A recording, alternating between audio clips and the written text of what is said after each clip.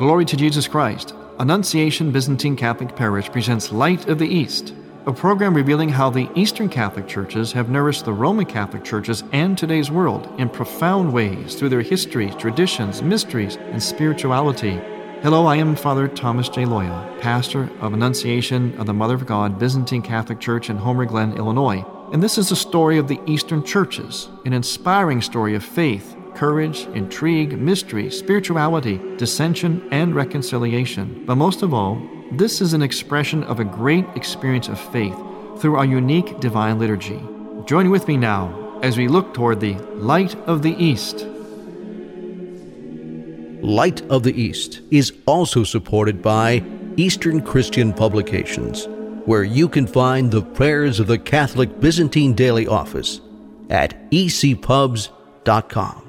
And by EasternChristianMedia.com, a broadband network for you to learn more about the Eastern Catholic Churches. That's EasternChristianMedia.com.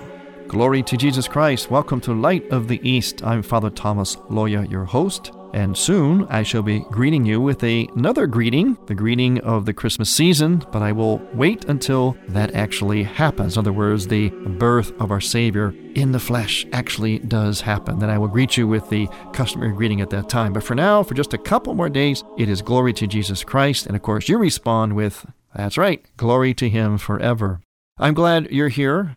I am glad to be with you as we approach now that moment of the coming of our Lord in the flesh, the great incarnation, the condescension. I'm also glad and honored to have on our program today, as we approach the Christmas day, a message from my bishop, Bishop John Kudrick of the Eparchy of Parma, out of which this program emanates. Hello, this is Bishop John Kudrick of the Byzantine Catholic Eparchy of Parma. St. Paul reminds us, "Awake, O sleeper, arise from the dead, and Christ will give you light." May this year's celebration of our Lord's Nativity remind us of the powerful light that saves us. May we also be reminded that we are called to share that light. Let's begin by proclaiming, "Christ is born, glorify Him." As we approach the actual event of our Lord's coming in the flesh, in other words, the incarnation, the great condescension, notice how many phrases we use or terms we use to describe this. The least of them, and believe it or not, in the Eastern churches is Christmas. Yes, it is Christmas, and we'll certainly use that term. But we prefer actually these other terms, incarnation, especially that one. I especially like that one. Incarnation, or the divine condescension. The great kenosis, in other words, the self-emptying of God, because it describes that one great mystery, which is what Christmas is really about. It's the great mystery, the one only great mystery, where an invisible, incomprehensible, uncontainable God condescends, self-empties, and becomes what He was not while remaining what He is. The Creator becomes the creature, while still remaining the Creator. The uncontainable one is contained and within the womb of a virgin, making, of course, her more spacious than the heavens. It is a mystery in all kinds of accounts, but especially is the one fundamental mystery of God's spousal love for us, that spousal relationship of God to us. He created us and all creation, by extension, as His bride, simply so He could pour His love into us. He could unite with us intimately, and we could reciprocate that love, having been filled with that love, like a bride and a groom. And everything in life, everything is either an affirmation or an erosion or a dilution of that one great mystery. Either we are ratifying it, participating in it, manifesting it, pointing to it, or we are somehow denying it, diluting it, eroding it. That is why it is the one great mystery. And oftentimes I hear during this time of year, maybe you have noticed too, the television programs, many of the stories that have been popular, some of them for many years, like The Grinch Who Stole Christmas. Have you noticed that in these stories, there's always some kind of threat to Christmas? Either a Grinch might steal it, or Santa may not arrive on time, or something may not happen in time for Christmas, as though Christmas were entirely up to our own human endeavors and plans and things that have to go right, events and circumstances. We even speak about whether we had a good Christmas or a bad Christmas, or something could ruin our Christmas. But all of that is wrong. You can't steal or ruin Christmas. Even if you have things that we consider to be bad on Christmas, even tragedies, maybe even a death, a loss, even under tragic circumstances, because Christmas is not about a human endeavor or a one-time celebration where everything has to be right, or we say it was not a good Christmas. You cannot steal or take away Christmas because it already happened. It is an event, and it is an encounter. It's an event of the incarnation, the great mystery, and it is on our part then an encounter with that great mystery and the person of Jesus Christ at the center of that great mystery. We enter into that one event time and time again, just as we do in the Eucharist. In the Eucharist, Jesus is not sacrificed again and again. It's a one-time event that spans all time and that we simply enter into. So it is with the incarnation. God has incarnated himself once and for all, and we enter into that mystery as though it were happening now. Each time it happens, every Christmas is our first and only Christmas. That's how we have to look at it. And no matter what happens, God has still incarnated himself in our reality. In fact, especially in the dark aspects of reality. Think about it. Think about the manger scene. Think about the scenes you get on Christmas cards. Think about the icon of the Nativity. Where do we find Christ? We find him radiating light amidst darkness, in a dark cave, in a manger. And yet he emanates light. So he is the light that comes into the darkness. He's not just light that comes into light. It's not just the light that makes our good Christmas. It's the fact that God is there. As we sing in the Byzantine Church, God is with us, even in the darkness. When do we go to church? Most people. When is the great tradition of church on Christmas? It's on Christmas Eve, right? We go to the darkened church, which then is ablaze with lights and candles and decorations and singing joyfully. So it's light amidst the darkness. The darkness can't take away Christmas. No one can. It already happened, and it is still happening. And we enter into that. We encounter that event, and we encounter the person at the center of that event. It is a privilege, a blessing, an honor for me to be a priest, especially during these high holy days, because I get the privilege of immersing myself. I mean, you do too, but I do in a special way, obviously, because I'm a priest, into the deep and full prayer of the church, which really does take me. It really does. It takes me to Bethlehem.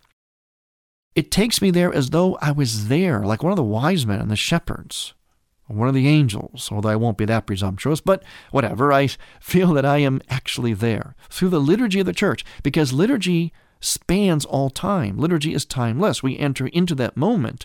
That's the magic of liturgy, why we have to go to church, especially to attend the Eucharistic celebrations. Because through the Eucharist, and also the prayer of the church, the prayer's liturgy, that is the way in which we enter into time, a timelessness. And one of the ways that we do, as I mentioned, is through the prayer of the church. In the Eastern churches, we have this incredible gift, this gem called dogmatic hymn. We chant the meaning of the event. For example, today, on the Sunday before Christmas, we chant this: Bethlehem, make ready, for Eden has been opened for all. Ephrathah, be alert, for the tree of life has blossomed forth from the virgin in the cave. Her womb has become a spiritual paradise, wherein the divine fruit was planted. And if we eat of it, we shall live and not die like Adam. Christ is coming forth to bring back to life the likeness that has been lost in the beginning. Now, this prayer that we chant is full of dogma. If you notice, it kind of goes back and forth between the Old Testament and the New Testament, from allegory and types to archetype. Especially this phrase here, the tree of life has blossomed from the virgin in the cave.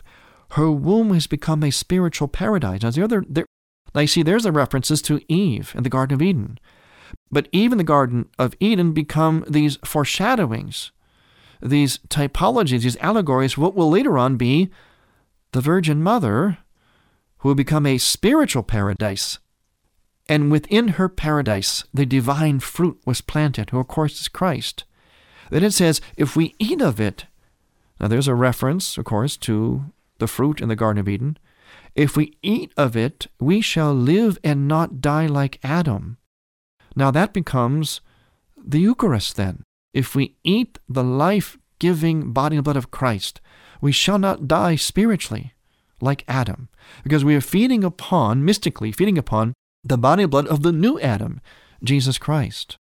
Christ is coming forth to bring back to life the likeness that had been lost in the beginning.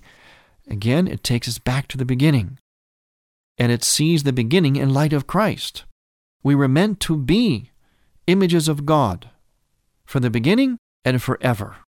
But we lost the likeness and tarnished the image through sin. So Christ had to come and regain the likeness that had been lost in the beginning. So you see how it kind of bounces between the Old Testament and the New, but then giving light, shedding light upon the meaning of Eucharist and of Jesus Christ himself and of his Blessed Mother, the new Adam and the new Eve. I'm Father Thomas Loya on Light of the East. Light of the East mission is Christianity's reunion. And to tell the story of the Eastern lung of the Catholic Church, we need your support. In order to keep Light of the East on the air, you can make a donation now by going to ByzantineCatholic.com. That's ByzantineCatholic.com. Click on the radio button and then donate securely using any major credit card. With your help, we can keep Light of the East's illumination bright.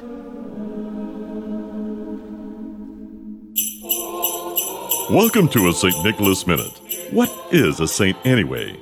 Although I was imprisoned for 7 years during a terrible persecution of the Church under the pagan Roman Emperor Diocletian, I'm one of the first saints honored not because I suffered a bloody martyrdom like St. Peter or St. Paul. I was called a saint because people began to say, Nicholas loves Jesus so much that you can see a lot of Jesus in him. And that's what a saint is, someone who wants to become more and more like Jesus, who is the light of the world, each and every day of our lives. One day when a class of parochial school students were in church, their pastor asked the assembly of children, "What is a saint?" Then a first-grade girl pointed up to a stained glass image of a saint saying, "Saints are those people who let the light in." And so, as we celebrate the birth of Christ, let your light shine before others that they may see your good works and glorify your Father in heaven. Christ is born. Glorify him. You're listening to Father Thomas Loya on Light of the East. When you reach God, there's always more. And now, a Sheptytsky Institute Minute with Father Peter Galadza. At a retreat for priests, Andrei Sheptytsky once said, "For all creatures, even the most exalted and perfect, God is always an abyss of unapproachable light. The more one knows God, the more one is conscious of that infinite abyss of unapproachable light. That infinite abyss that God continues to be even for those who see him face to face. And in fact, for them, this is especially true, for they who are on the way to the kingdom understand better than all other people on earth the degree to which God's being infinitely transcends everything. Holy ignorance is the most complete knowledge of the divine." To learn about degree programs in Eastern Christian Studies, visit sheptytskyinstitute.ca. That's SHEPTYTSKY Institute.ca.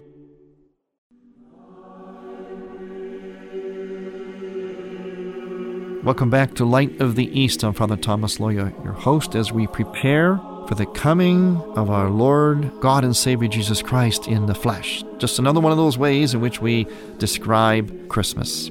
The second person of the Trinity takes on flesh. The Creator becomes the creature while still remaining the Creator.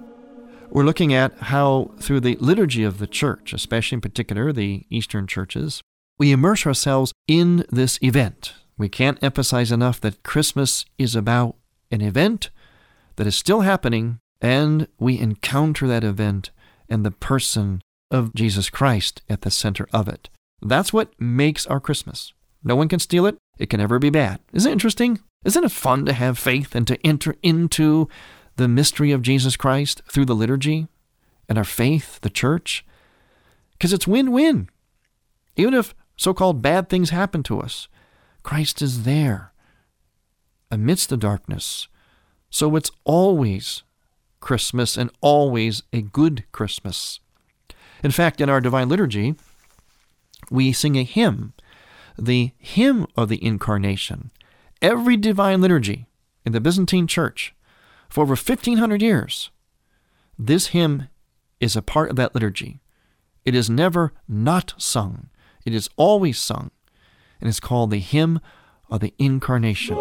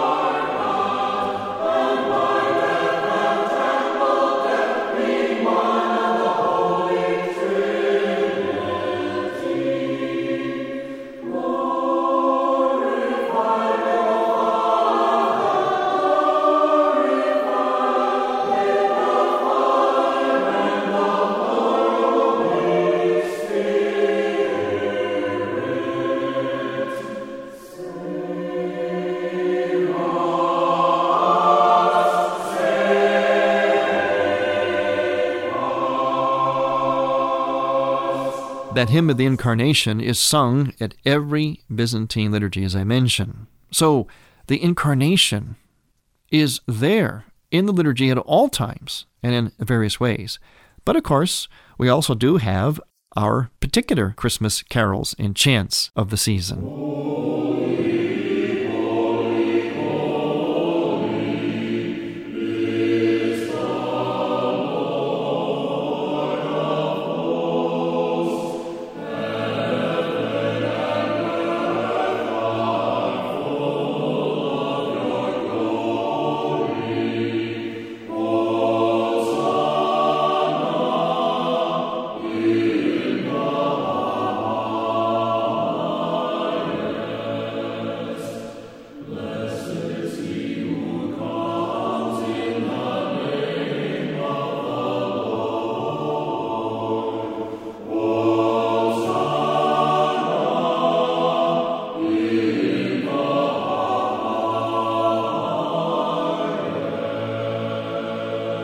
I mentioned that one of the great gems of the Eastern churches, in particular the Byzantine Church, its liturgy, is the dogmatic hymnody. But we also have within our prayers some very, very human touches as well. In the Vesper service on December 24th, there is in the liturgical text a soliloquy from the Virgin Mary. We get a glimpse into her heart. And this is what we pray.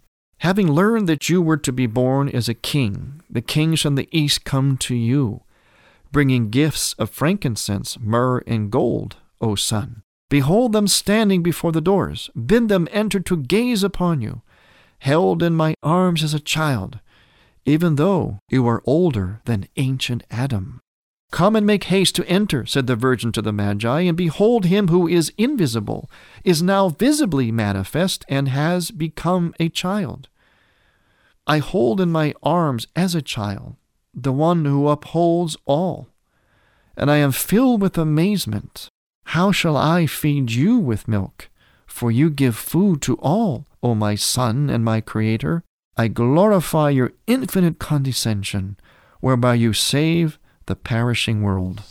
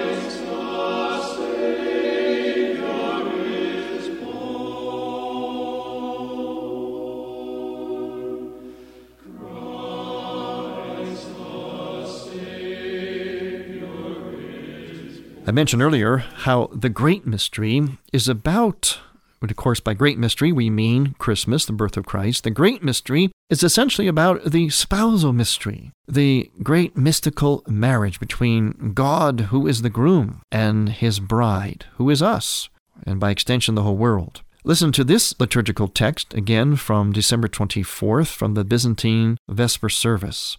The steward of justice adorned you as a pure virgin, and as a glorious martyr with 2 crowns. O bride of Christ, he prepared a bridal chamber illuminated with radiant lights, where you have taken your abode with your betrothed. Actually, this verse is in reference to a woman martyr whose feast falls on December 24th. But listen to this reference in regard to the Mother of God. Before the nativity of the Son of God, it was fitting for the Father to bestow the most pure conception upon the Mother of God, who is betrothed to the Holy Spirit, that she might be filled with heavenly gifts in her manner beyond all other creatures. Glory and praise to the Lord who willed it so, the Creator of all things. So you see the reference to the Mother of God, and we have many of those throughout the liturgical texts in reference to her, throughout the year actually. She is referred to oftentimes as the nuptial chamber or the betrothed to the Holy Spirit. So again, we see this spousal mystery, all part of the great mystery, which is also called Christmas. During this day, this is the day before Christmas, the Sunday before Christmas, in the Byzantine liturgical calendar, we also call it the Sunday of the Holy Forefathers of Christ. In other words, we kind of go back through his entire genealogy, and we reference the way God acted to work out his plan of salvation through generations upon generations of people and the events of their lives. In other words, it's a veritable walk through the Old Testament. And we sing things like this that are of a scriptural and dogmatic nature on this day, this Sunday before Christmas. The faithful and God-wise youths are radiant with joy in the furnace. They herald the nativity of Christ on earth as the precious dew which the Lord sent down. He now preserves the virgin without stain and enriches her with sublime gifts. Therefore, Daniel, inspired by God, is also happy and full of joy because he had a clear vision of the unhewn stone from the mountain. He now zealously prays for our souls. If we were to sum up in one word this great mystery and the spirit of this season of our Lord's Nativity, it would have to be the word gift. And so on behalf of all of us here at Light of the East, Armin, our producer and engineer, and myself, Father Tom Loya, your host, I want to extend to all of you our heartfelt gratitude for the gift of yourself. I want to thank Almighty God for the gift, the privilege of being able to use this wonderful medium of radio to incarnate the Incarnation. God is with us. May you have a blessed feast of our Lord's Nativity. I'm Father Thomas Loya on Light of the East.